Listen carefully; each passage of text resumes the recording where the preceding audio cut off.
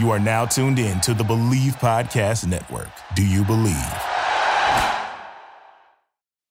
This is Superlative, a podcast about watches, the people behind them, and the worlds that inspire them.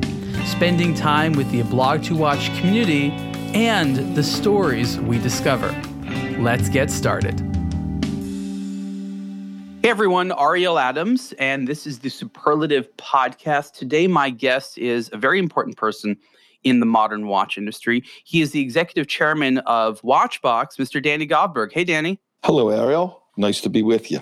It's nice to chat. I've wanted to have you on this show for a while. I've wanted to do podcasting with you for a while because every time we have a conversation, you always have such important things to say. It's almost as though you're thinking in terms of dropping sound bites, especially when I hear you interviewed by others. Do you try to do that in interviews?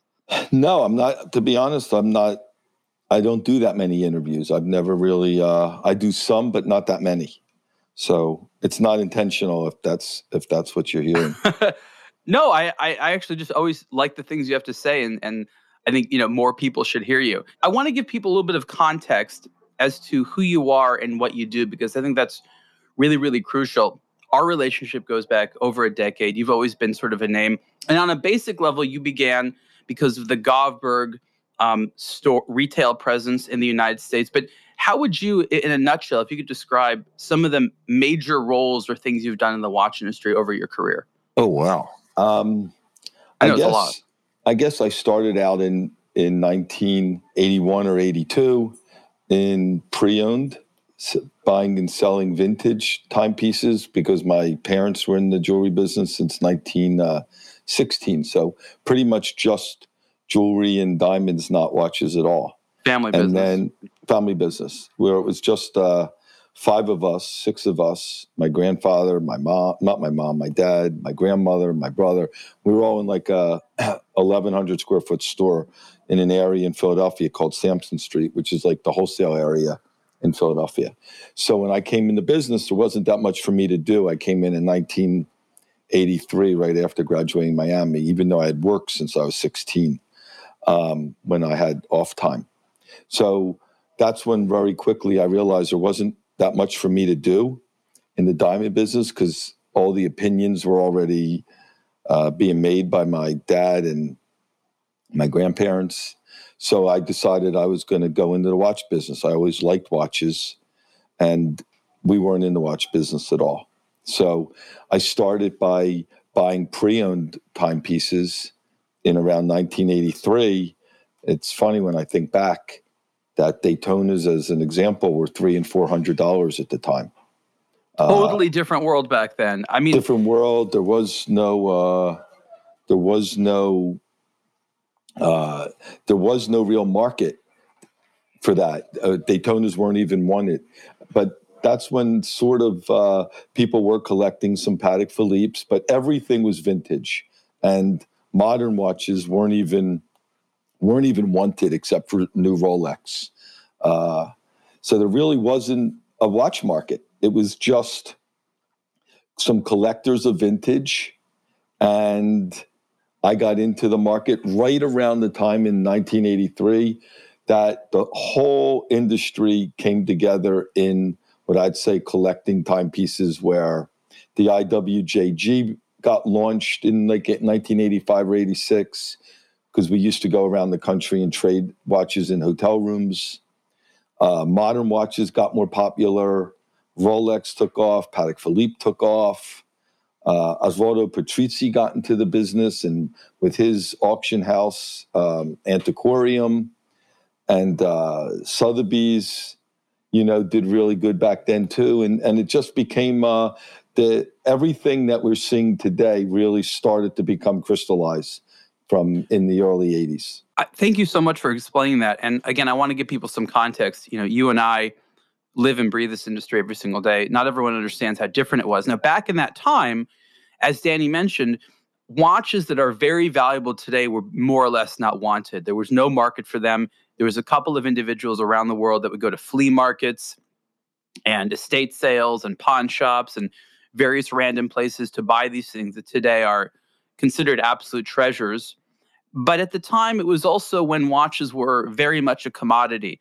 as you pointed out, new watches were something that was a heavily competitive market, an enormous amount of price, especially from the Japanese, that turned the value proposition of watches upside down over the course of several years, because the previous European watches were so much more expensive, and the Asian ones were just comparatively so much less expensive and very, very popular. And so would you say that sort of accurately sums up what the time was like a little bit? Yeah, in the early 80s, Rolex dominated, sort of like they do now. Patek Philippe was still very popular at the high end. However, there just wasn't nearly as many brands that people even considered. So pretty much it was a Rolex business, and all the other brands that people hear about so much were individually owned. They weren't owned by groups. There was no real solid distribution system. So people were buying direct. Gold dealers were the distributors. There was no formality to the business, except Rolex was always very, very true to sort of how it is today. And believe it or not, Patek Philippe is very true to pretty much how it is today. Right. Now, what was the point at which there began to be that organization? Because like you said, watches didn't have their own stores. They were sold through mostly jewelry stores, and they didn't have a lot of their own types of specialists and employees and things like that they sort of found a way to distribute within a different market, which is jewelry. And because you had this background in jewelry and this interest in watches, it sort of came together. Now, today, it's a little bit different, but let's say 10 years ago, you very much had a watch industry. When did that start? Was it the late 80s? Was it the 90s?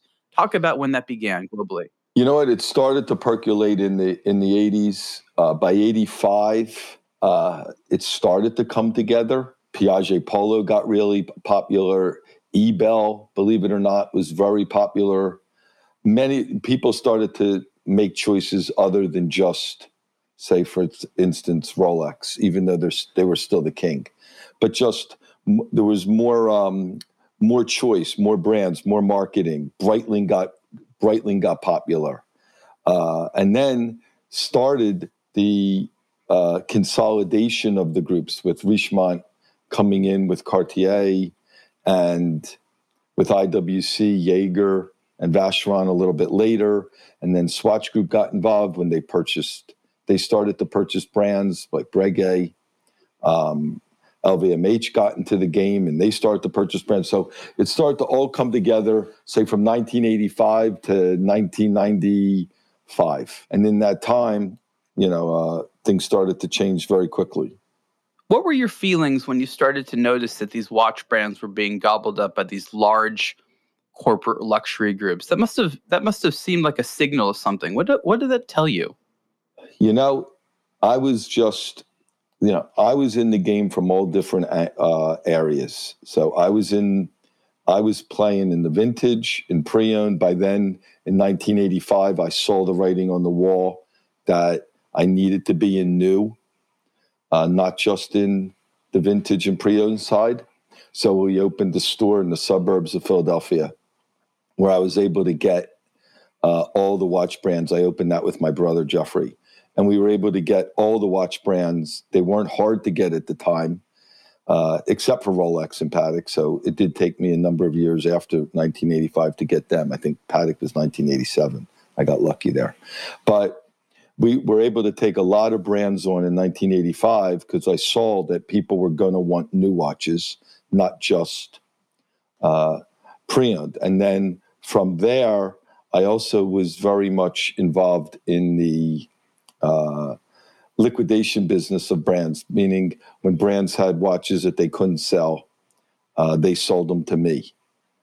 So I got into that business too, to be somebody who was able to buy what I would call overstocks a little bit. And I did that right from Switzerland, where I bought the timepieces. So I got to know the industry at a very young age. I was one of the few that were actually flying to Switzerland and buying timepieces. So I was in that business. I was in the new business out here in the suburbs of Philadelphia.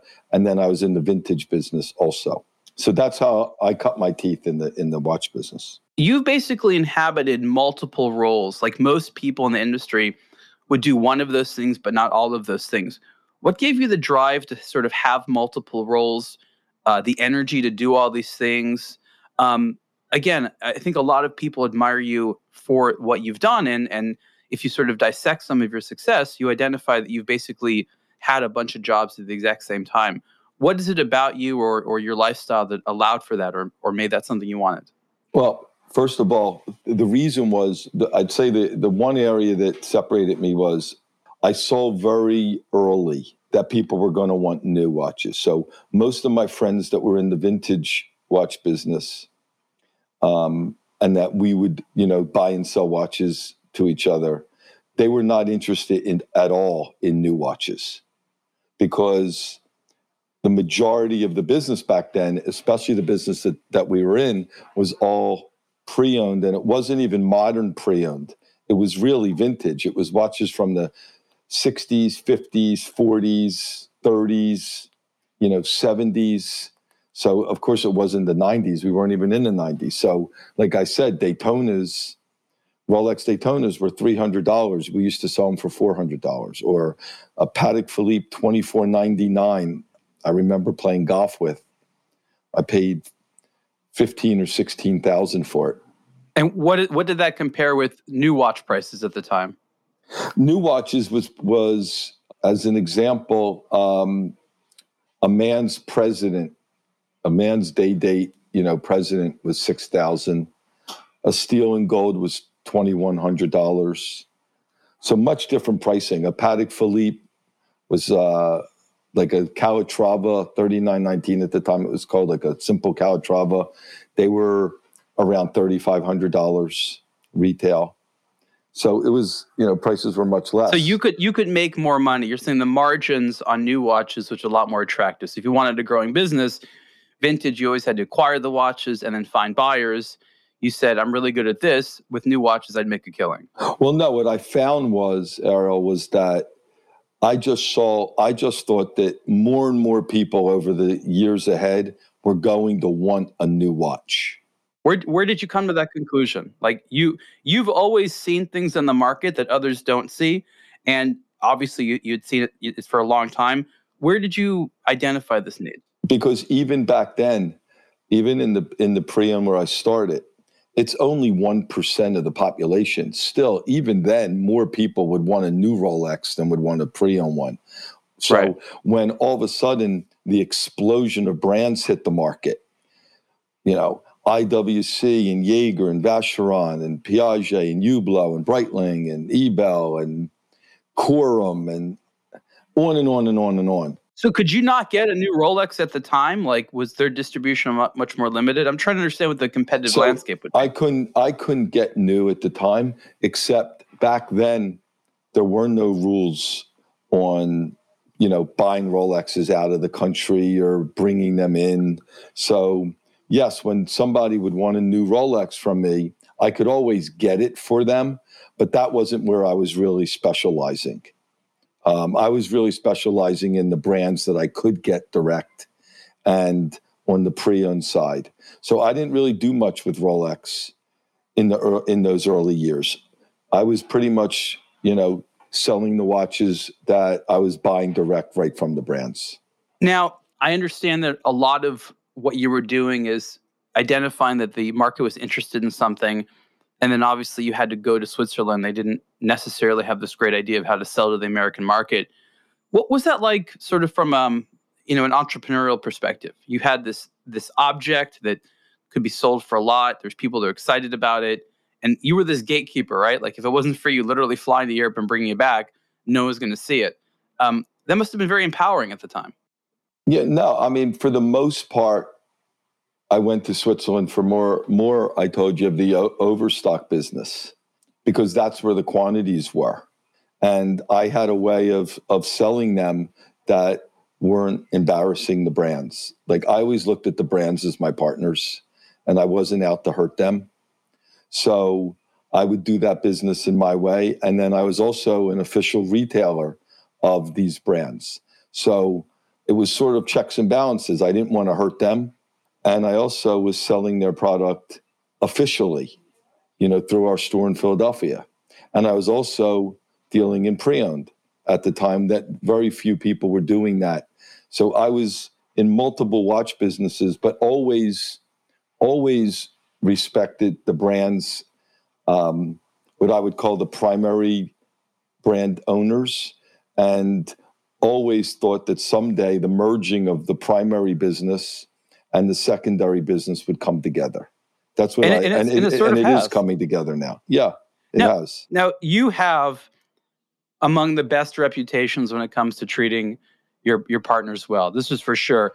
What about the other way around? How have they always treated you and also your countrymen here in America that have done similar things in the industry? That's a good question. For the most part, other than a few like Rolex and Patek Philippe, I think many of the brands have done what's good for them, which, I think makes sense in some respects because they're running businesses. So for instance, if you take Rolex, and for the same, I could say to Patek Philippe too, their number one customer, their number one priority is the customer. And it's how we at Watchbox are too. Everything we do is around our customer. We speak to our customers directly. Our number one priority is that.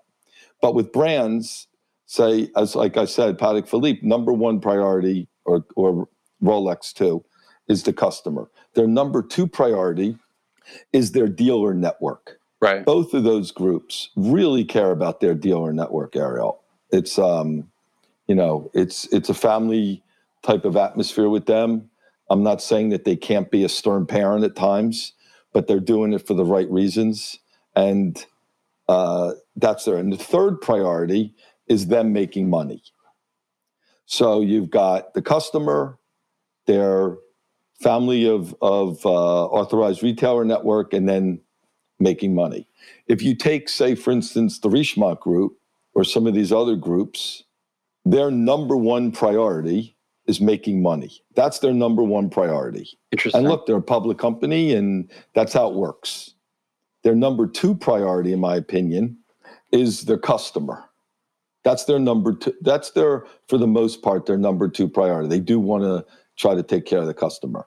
And their number three priority is their retailer relationship.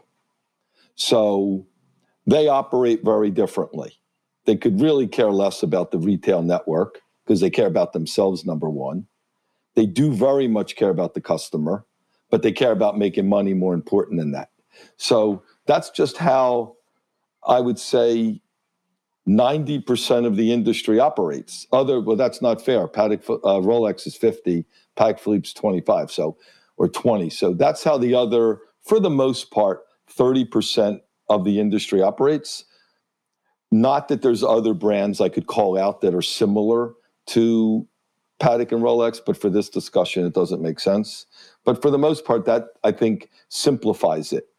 That's all. It's the customer, the retail network, and making money, the customer, and the retail network. I have sort of a scenario that I think is a good example of what you're talking about that can help people understand how this can play out in sort of a real world scenario.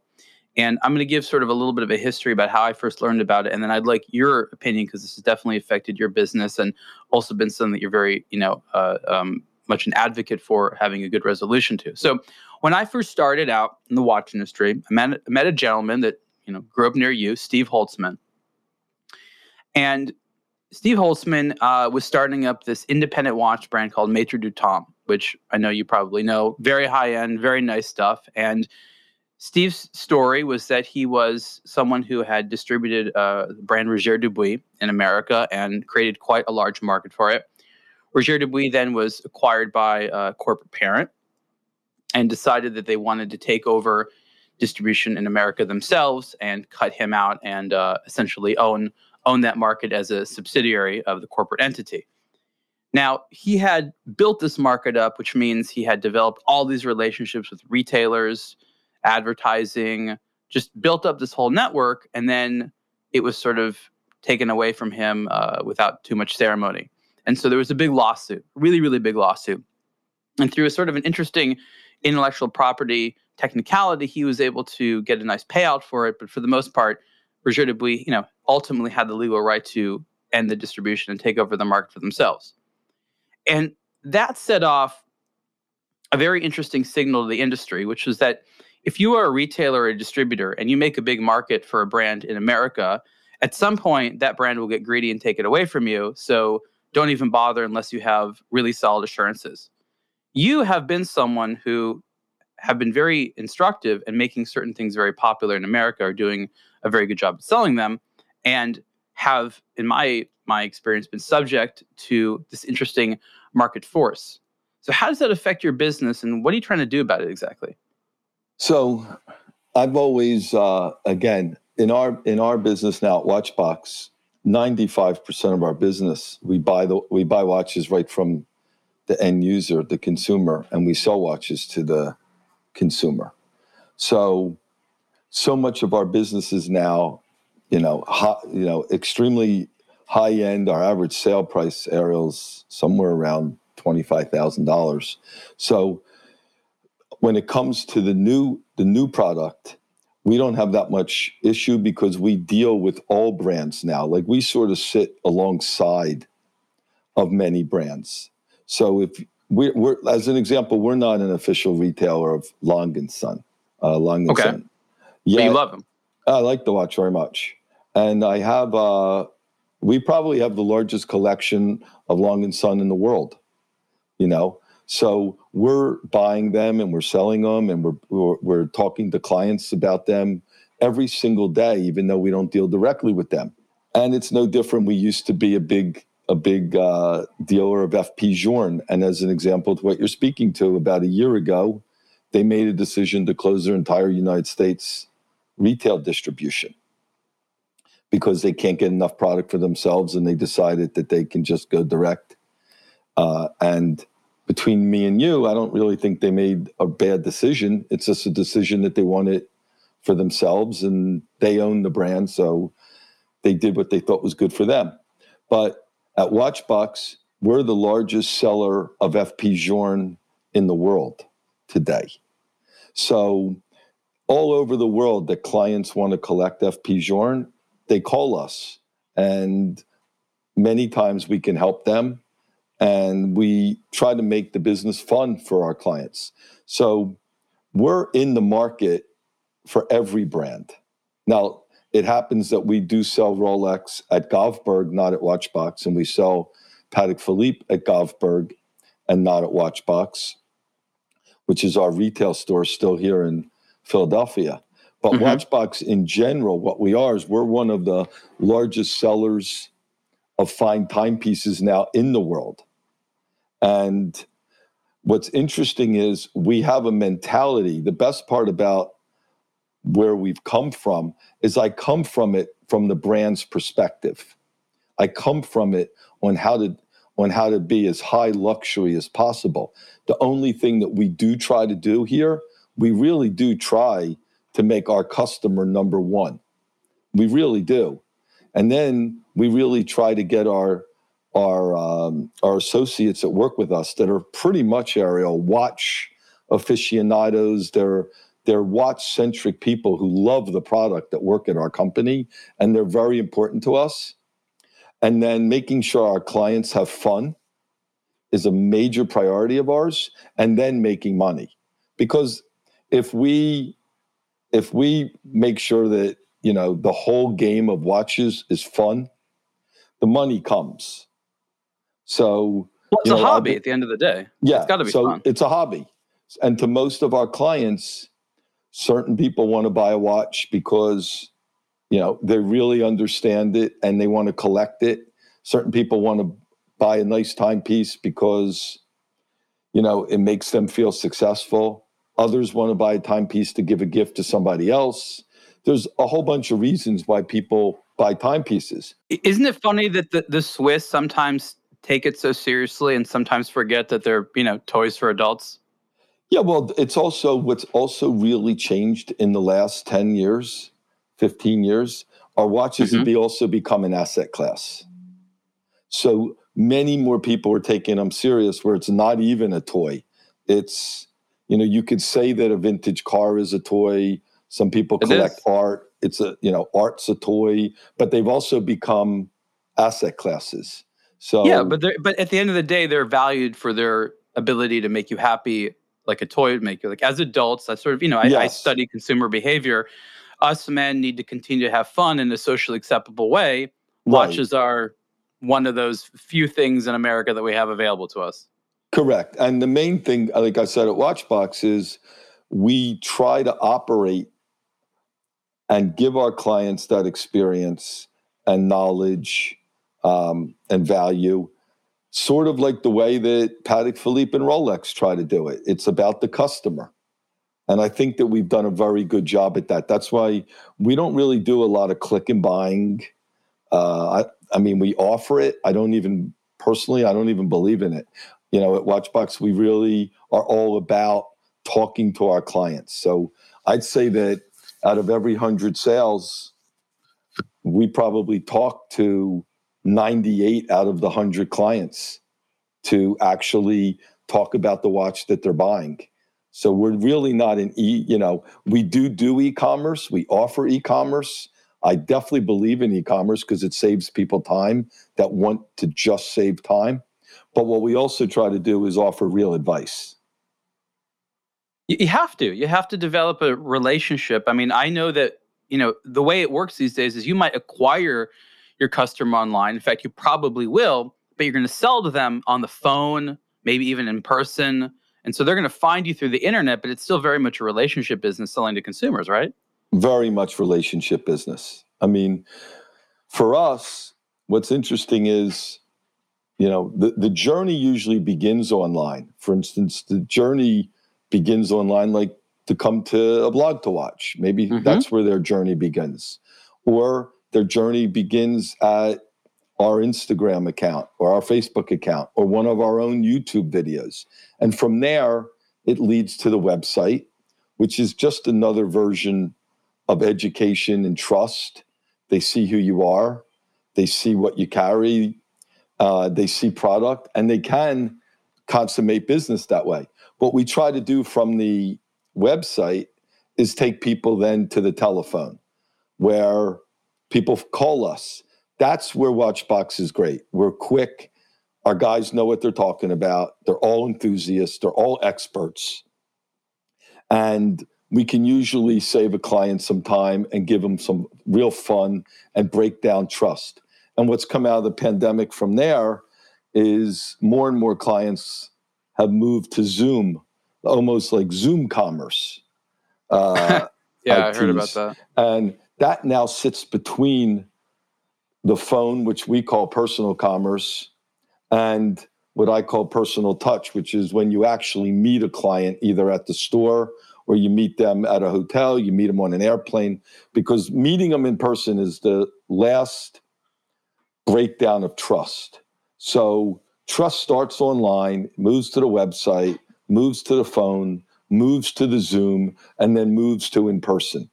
And that's what we try to do. We try to give a client great experience for no matter which one of those 5 areas they would like to, consume or speak to us or about watches. Danny, so that's interesting that you say all that. I want to sort of bring up sort of my summation of what you're talking about. And that is, in America, to sell watches, it's much more complicated than opening up a fancy store or having an e-commerce website. You can't just have, consumers come in, be wowed by luxury branding and buy your product and have your name on billboards and stuff like that. You have to invest in human beings that can relate to the locals, and that's a lot of different types of people and localities in America, to sell those products. And a facility like yours is specially adept at doing that. But when brands try to come in and do it themselves, they tend to vastly underestimate the effort required. Would you agree, disagree with that? I think that a lot's changed in that respect. So I think that if you take a longer view of that, a shorter view, for many years, these brands were manufacturers. That's what they knew. They really didn't know retail. of course, anytime, just like if I decided I wanted to start making watches, I would probably have a big learning curve if I needed to start manufacturing them. So that's where the brands were coming from, Ariel. I think now, over the course of time, if you look at certain brands, they've created such demand. As an example, Audemars Piguet. So a lot of these stores, they've created such fabulous demand that the retailers have become delivery agents. And as long as they're treating the clients with great respect, and as long as they're answering their questions to the best of their ability, a lot of people are you've got to become an expert at saying no. Where with a lot of brands now, the ones that are going direct, like let's use Audemars Piguet, they are gathering data, they are using CRM, they are trying to treat the client better. But the product is so scarce that a lot of their stores are empty. I do also think that what is starting to change the industry a lot, even with Audemars Piguet and Richard Mille and a lot of others that are going direct, is that the secondary value of their product is truly coming back to them now, and they're realizing how important it is. That the secondary market value is a huge piece of their value. So, for instance, when watches like Rolex right now, every single one of their sport models is selling it, is double the retail value. That says a lot about the product, that you can't buy a watch because, the value of it is double what you're paying for it. And I think it just shows that Rolex has done an unbelievable job of what I tease of shining the crown, keeping that crown really, really shiny. And they keep very focused on the customer. I mean, that's their only priority. And I think that more and more brands are figuring it out now. And that's why you see Richemont Group and a lot of these groups just going direct. And I do think that where there is a real change is I do feel that the groups don't truly understand the importance of their secondary value.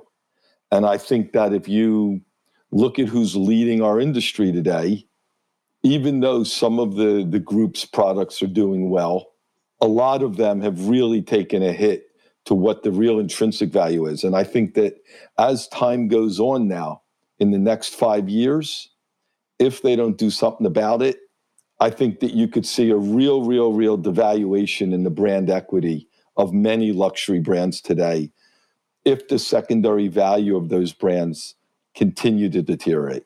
So let's talk about this, because this is something that you've been talking about for a number of years. You've obviously made a good amount of money in pre-owned, but you also understand the consumer psychology.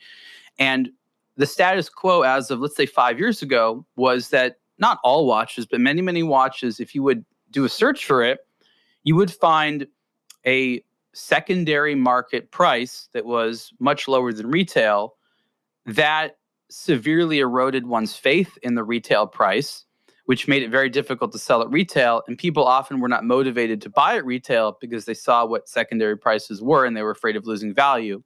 So you're saying that smart brands need to consider the consumer experience when buying new as well as buying pre-owned, that the two, they're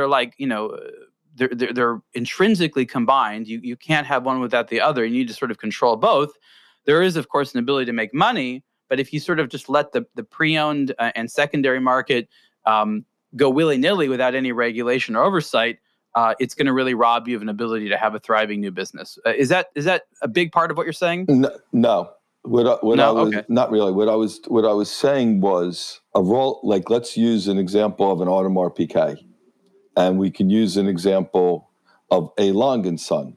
Again, a brand that I respect. I think it's really a fine product.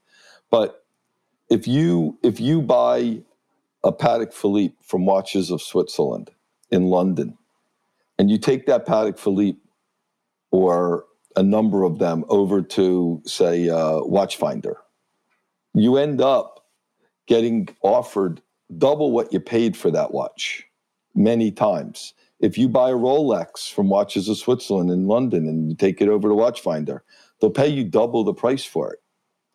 But if you buy a Long & Son, many of their models, I'm not going to say their number one steel model, but many of their models, and you buy it at Watches of Switzerland, and you walk it across the street to Watchfinder, which is owned by Richemont, they offer you 40% loss the day you buy it, sometimes 50% loss. So if that's the case, that you're taking such a depreciation on one brand against such an appreciation on another brand, then I think that eventually starts to erode the confidence that watch collectors and consumers will have in that brand, as an example. So what are you telling brands to do exactly? Because because it's not the norm that watches increase in value. It's still the exception. To get there is a combination of luck and having a lot of money to invest. But, what are you advising brands to do? Like, what should Longuet be doing that they're not doing right? That's a whole nother discussion.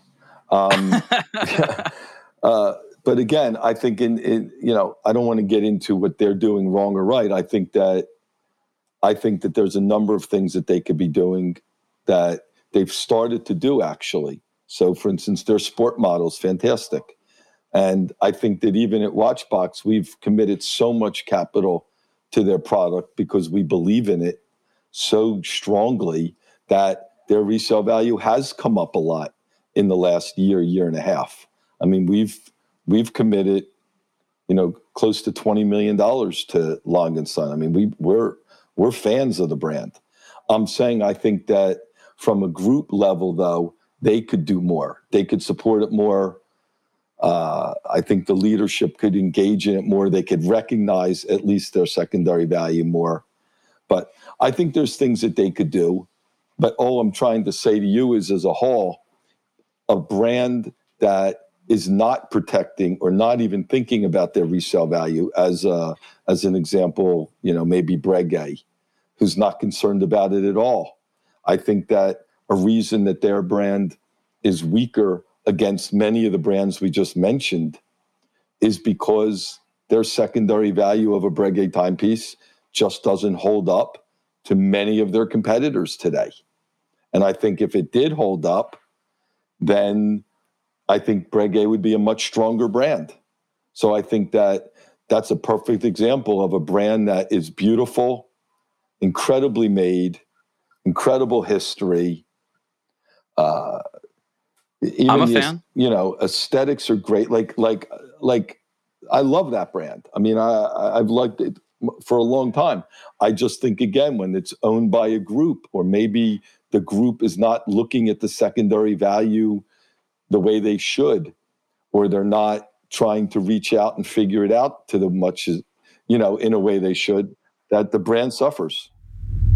Have you visited the gift store for watch lovers? It's called the Blog to Watch store, and we carry art, apparel, and accessories for today's timepiece enthusiasts. Buy your wristwatches elsewhere and celebrate the watch collecting hobby with high-quality original products at the Blog to Watch store.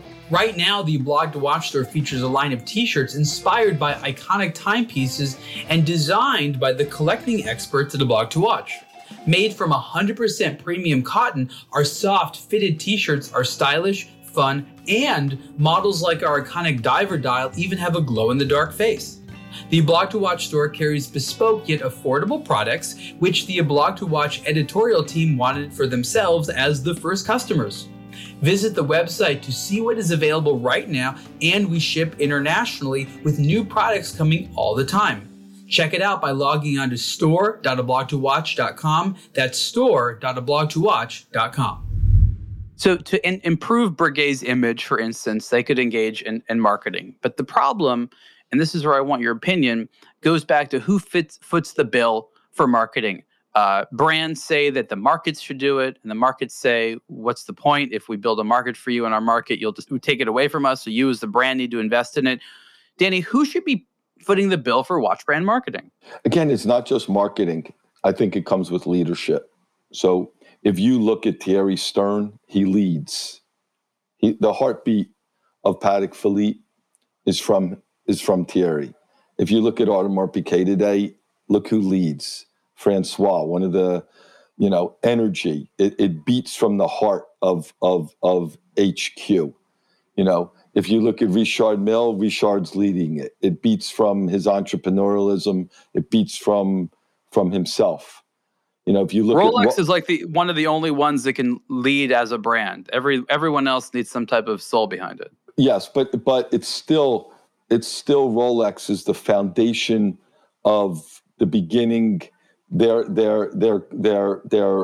commitment to customers. They're not forced by profits. They're rule based. They're Yes. they're like the Vatican. They have a bunch of rules they have to follow. But it leads from HQ. Their principles, their marketing from tennis. I mean, HQ is leading it in as classy a way of any brand on this planet. That's how good they are. Absolutely. They are the classiest. Yeah, but it's being led by HQ. So I do think that it comes from leadership. I do think it's not just marketing, because I think it comes down to the heart and soul of the people that are behind these brands. So that does sort of answer my question in regard to who should be footing the bill as HQ, because you're basically saying that it's not about money, but it's about their responsibility to begin with when it comes to setting a tone, and then that tone needs to be communicated through marketing. Yeah, I mean, scarcity is luxury too. So, a lot of wristwatches today, and then we don't even talk about rarity of the independents. That's a whole nother conversation. So, I think that collectability, rarity, quality, communication, education, and then plain old making it fun to the customer. And more independents are doing great, better than they've ever done, because they are rare. You can engage many times with the watchmakers directly. They try to make it fun and engaging. They are many times as fine, if not superior quality to many of the groups. And people can relate to an independent watchmaker who makes 700 watches a year or 500 watches a year, sort of like Colt Wines against a big vineyard. So I think our industry is evolving. It's exciting. More people are getting into it than ever before. More people are collecting it than ever before. Yeah. And it's not a perfect industry. The brands, the retailers. I mean, look, this whole industry is being disrupted. And where I see the biggest change, other than Patek and Rolex, the biggest change in the entire industry is direct to consumer. That's all. I mean, from manufacturer to consumer is a trend that is not going to slow down at all. Except, like I said to you before, with Patek and Rolex, number one, customer. Number two is their retail network. And number three is money. And as long as their retail network is making sure that they know that customer is number one, then they're okay with the structure right now. No, it would be great if the corporate-owned groups could adopt that priority structure. I mean, that would be great. They can't. They can't, because for the most part, they're traded. They have to grow and they have to make profits, or else people get fired. Do they? Can't they just say, you know what, we're publicly traded, but that's that. I mean, not every publicly traded company literally works for its shareholders. Like, historically, that wasn't always a thing. I don't know why certain publicly traded companies feels like their shareholders are their customers. It doesn't affect their bottom line in a lot of ways. It just affects the value of the stock option packages by the executives. Yeah, I think that the groups are going to figure it out. I think, you look at Richemont Group, you look at Jan Rupert. He's one of the smartest guys out there. I mean, the guy is a genius. What can we say? I mean, the guy's proven it. So again, this is a snapshot in time. But over the course of the next decade, they'll figure it out, and they'll be direct to consumer. I really believe that. They'll take better care of the consumer, maybe, than they do now. and they will go vertical, which will give them years and years of profits that they're going to want to create the enterprise value for their shareholders. And the people that will be left out will be the retailers. That's all. In years to come, it's not going to happen tomorrow. But if we were going to have this conversation 10 years from now, I think you'll see more and more from manufacturer to consumer. I agree. Now, I've always been curious what it's been like for you in terms of your ongoing experiment to have ownership in brands. I think that it makes a lot of good business sense if you have a say in a brand and you believe in what they do and you think you can make a great market for them, you should have a say at the brand. What's that experiment been like for you over the last couple of years? I mean, it's been, very public that, you guys have a big stake in Deb and Toon. I don't know about everything you have going on right now, but what's that been like to get your fingers in brand management? So what we try to do at Watchbox is, number one, we try to think what can we offer our client that is a little bit different and rare and meets a certain criteria as far as quality, innovation. So if you use Deb and Toon as an example, I think Denny, who is the lead watchmaker, it's an actual person. It may be considered one of the finest living watchmakers today that's alive. Certainly in the top 10, that's for sure. Many people think even higher up. He's won all kinds of awards. His partnership with Ford Deb and Toon was with FP Journe and René Holter. So, I mean, the guy's as good as it gets. Two, he makes 225 watches a year. Think about that. That's ultra rare. That's all he makes a year. Right. So, and he's innovative. If you look at his early creations to what he creates today, he's evolved.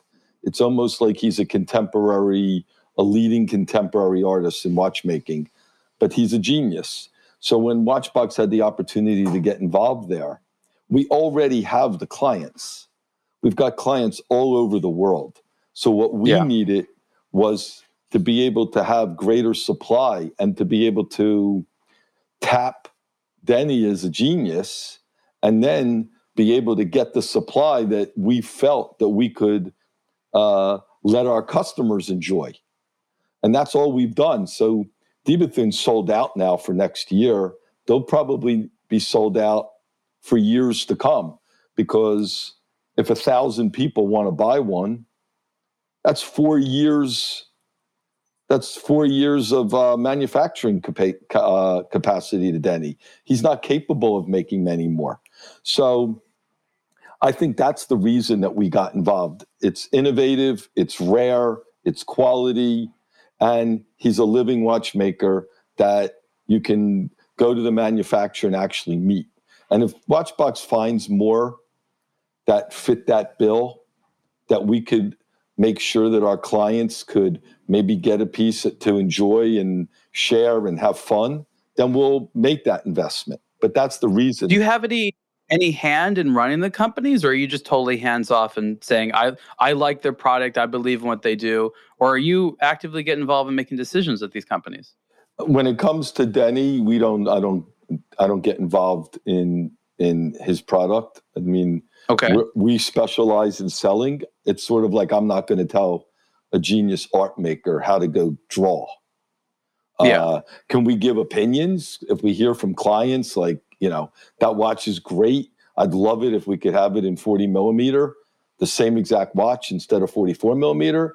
Yes, we'll make suggestions, but day to day, what he's doing and how he's operating and what's going on in his head, we leave that alone. We don't infringe upon that at all. But if you felt they needed it, you'd go in there and you'd say, okay, guys, I think you have a great factory, but you need to work on your designs, or you got to work on something. You would do that. You know what? We wouldn't. I don't even believe we would do that. I don't believe that's not our responsibility. Not now, if I invested in another brand that I thought was just way off, would I offer suggestions? Yes. But for the most part, our job is to educate the consumer Our job isn't to manufacture timepieces. That we leave to the experts. Now you have, ongoingly these announcements about Watchbox and things like that. I know there's a number of stakeholders now, but you keep talking about raising money, but you also make money. What do you do with that money? Do you use it to buy more stakes in watch brands, more inventory, more staff? Like, how does the organization, like Watchbox, continue to grow? Because I know no matter where you've been in your business, whether it's the 80s or the 90s or now, you've always wanted to grow bigger than where you are. You're always trying to figure out how to do that. And I'm always interested because you're one of the few people that, is really sort of persistently uncomfortable and wants to, always grow bigger. How does a business like yours do that in the next couple of years? First of all, we have the largest inventory in the world. So I've always said, like I come back to it 100 times over, our customer's number one.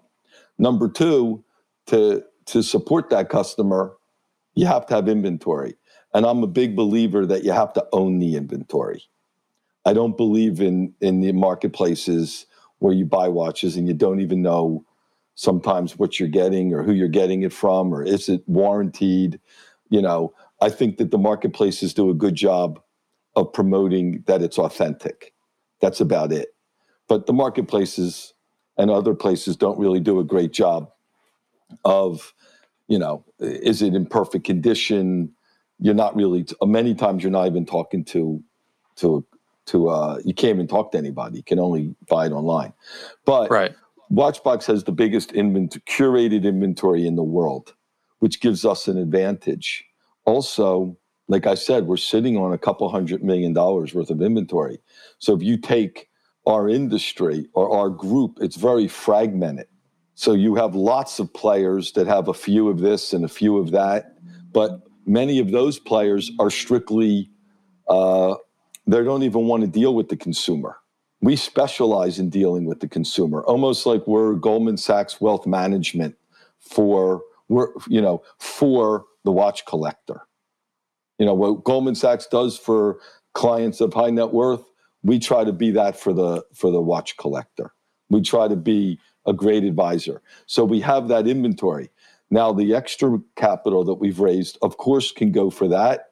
It could go for investments in more manufacturers, more investments in some independents. That's another area. We also really believe in being number one in media. As far as a retailer goes, Ariel, we get a lot of reviews. We have Tim Masso. We have good Instagram. We have a nice, we do shows with George. Some of our traders, our watch advisors do shows. So we're very big with, the education to the consumer. And then we also have an opportunity maybe to purchase a few other retailers, if we decide that we want to go that route. But for the most part, the capital is for just maintaining is to maintain the capital to be number one in the world at anything we want to do, at merging the primary to the secondary businesses. What does that mean to you, merging the primary and the secondary? It's something you've said a lot of times. Like, is there a perfect example what that looks like? Because even Watchbox and Govberg are separate in that regard. So what's that merger look like? What's the ideal? I think more and more, like I said, like if you look at De Bethune as an example, that's a primary business. De Bethune. Watchbox, invested in it. And that's, people say Watchbox is a secondary business. But we're bridging now between primary De Bethune, which is Govberg, secondary Watchbox. So it's bringing the customer together.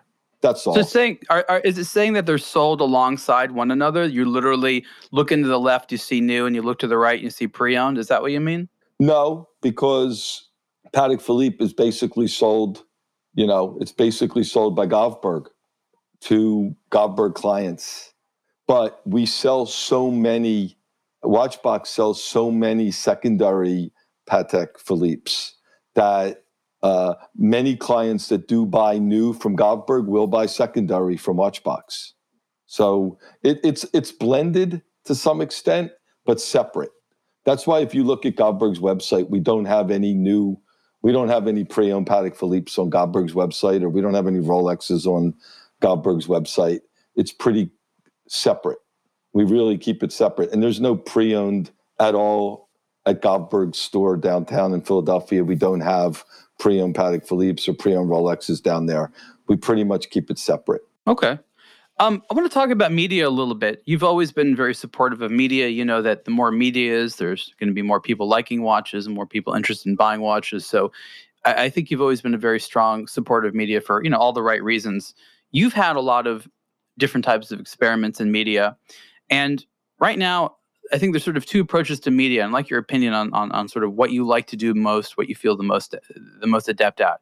A is, we need to tell the world watches are a thing and make new watch enthusiasts. B, we need to market to people who are already interested in watches and help sell them what it is that they're looking for, right? Like focus on what their interests are and what they're doing and market to that. Now, these are two different types of marketing. You ostensibly need them both. Which one have you liked to do better and you think you're better at? And who do you think should be responsible for the other side? I think that Watchbox is much better at the education to what I would call the already sophisticated watch collector. Or not sophisticated, somebody who wants to become a watch collector. We are really top at that, especially in the $20,000 and over timepieces. As far as education, fun, inventory, value, protecting the value of what we sell clients so they feel secure. I don't believe that Watchbox is there for what I would call the $5,000, $6,000, $7,000 aspirational, maybe first-time person that's thinking about a watch. I think somebody like yourself or Ben from, Hodinkee, I think you guys do a much better job with the aspirational, somebody who's going to fall into an Omega and fall into a Rolex for his first watch or fall into a Tag Heuer, and do a good job of getting people to want to be that. I think at Watchbox, we're much more educational and there for the client that somewhat has already put his feet into the watch world or wants to. Okay. So, and what about, the sort of larger effort of creating more watch consumers? Popular culture has done a surprisingly good job today, especially in, the sort of area of music and things like that, where there's a lot of, interest in watches and stuff like that, which is great. But, going back to this notion of who should be creating new watch consumers, who do you feel should be doing that best? Who should be paying for that? There's a difference between who can do it. Like the funny thing about watch media, especially my business, A Blog to Watch, is I've always said that the more money that the industry is able to pump into media, what we do is we make more stories about watches. We use that money to reach more people about it. So like the richer watch media is, the more watch consumers it's able to create, and therefore it's a great investment for the industry. But they haven't seen it that way. That's a shame, isn't it? Yeah, I mean, I've been outspoken on it. I think that the watch media is changing finally. I think that it's been an interesting relationship over all these years, over the last 25 years particularly, where the industry had control over the watch media. To some extent, they still do. And Instagram people and Facebook people and some bloggers that aren't necessarily, dependent on the watch brands 100% for their incomes. They have, you see a lot more negativity or holding brands accountable or calling brands out today with the way that social is than you ever had the watch media do. And I think for some extent, where I do agree with you, I think that the industry as a whole took the watch media for granted. Where I do believe that there should have been millions and millions and millions of dollars more given to support the watch enthusiast publications than were given. And I think that it's a shame because the brands have taken them for granted. But at the same token, many of those same institutions weren't strong enough to have a voice because their customer was the brand. So if you think about Ariel, the watch industry and the media over the last 20 years, 100%, pretty much, the customer to the watch media has been the brands, not the consumer. And maybe, just maybe, if the consumer was the customer to the brands, to the watch media, maybe the brands would then today, there may not have been as many left, but they would be forced to be better supporters of the same watch media because they would have the customer, they would have the consumer. So we can go around and around and around. And you're right. Media needs to somehow, with subscriptions or paying for content or some type of membership or something like that, that is probably the ultimate future because it's designed to service the watch consumer. It should probably be paid for by them. There does need to be some advancement in the culture and some maybe technological shifts to make that more monetizable. But I agree with you. That's probably the most likely future. Yeah, I mean, I think that what we try to do at Watchbox is educate. And, the best of our ability, we try to make it fun. But, I think that the traditional watch media is going to change. And what we're trying to do at Watchbox is almost be a little bit of a media company because we do put our money where our mouth is. We buy product. We buy secondary product. We recommend product. We educate clients about product, but we're there for the client. I think what you do is you communicate about your business. You talk about the whys of why you do things. Hey, everyone, we bought this watch for this reason. We invested in this brand for this reason. Here's why we like it. If you also like this stuff, we think you'll like it as well. But I think you're just, media, I think has a slightly different role because media has a primary interest of developing a communication relationship with the audience. Your primary interest is in developing a business relationship, which is fine, but I've always believed that media is sort of a separate industry. I think the media has to also be there. When you're the enthusiast media, when you're the trade media, the enthusiast media, the collectors media go-to, you've got to, I think that they have a responsibility to police brands, call out brands, call out brands, call out leadership. Let the world know when you don't think leadership's doing their job or they're making product that's off mark, or that's what they do. If you look at, other institutions and you look at other industries, the enthusiast media, the trade media, they hold brands accountable. And sometimes that by holding the brands accountable, it even leads to what I would call more of the Wall Street Journals and the Financial Times. Many times they pick up their stories of what's being written by the enthusiast or the trade magazines that are holding their category responsible. And I think for the most part, our category of media and enthusiast publications over the years have not held the watch brands or the manufacturers accountable. In fact, it's been the opposite.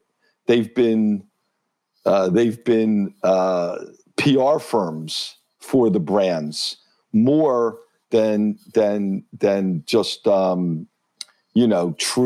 We're going to let our customer, being the consumer, know what we really think. Okay, before my final question, I hear what you're saying, but how do I reconcile what you said with, at the same time, you have, again, in a very altruistic manner, warned me about doing that, said, don't get on the wrong side of these brands.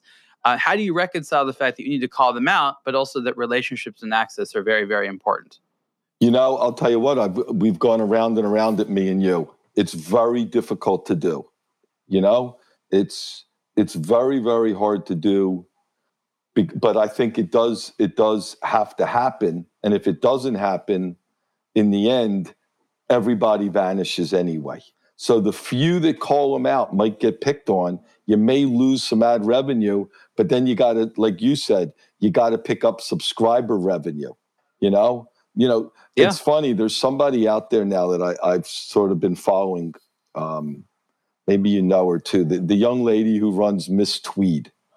Astrid, yeah. Yeah. She's been on the show. Yeah, I mean, you know what? I give her a lot of credit. If people are listening and you want to subscribe to something, I mean, she doesn't make a lot of money, but she basically tells it like it is. Oh, Astrid is great. Miss Tweed, she from Paris tries to report on the people and the corporate decision making in the luxury world.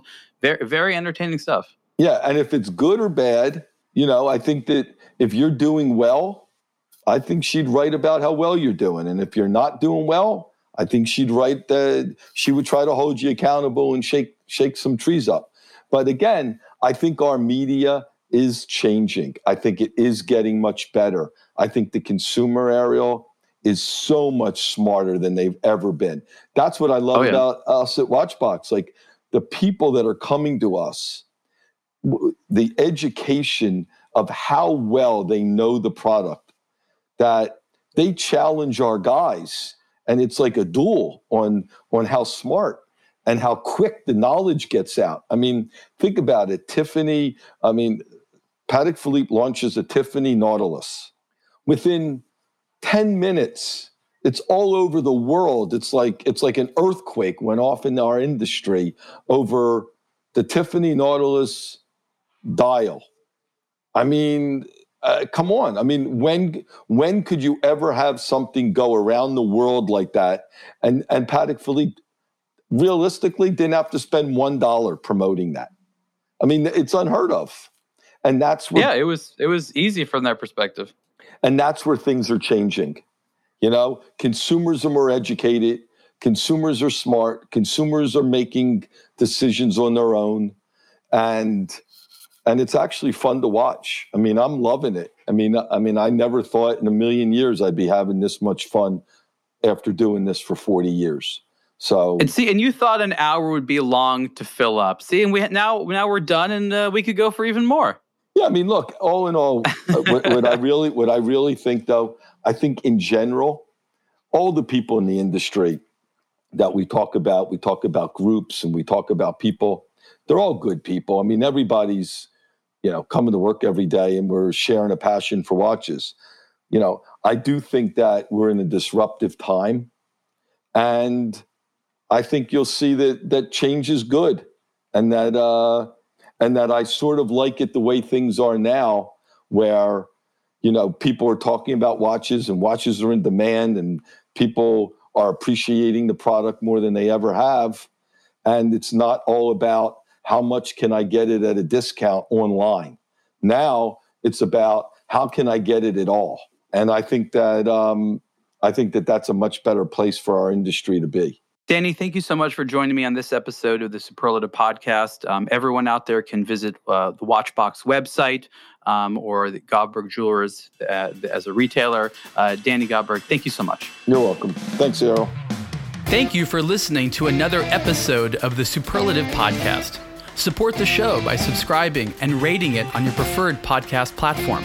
For questions, comments, and ideas, please email the show at superlative@ablog2watch.com. For the latest in watch news, reviews, and culture, visit ablog2watch.com.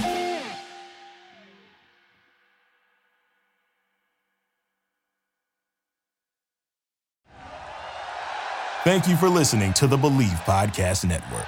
Do you believe?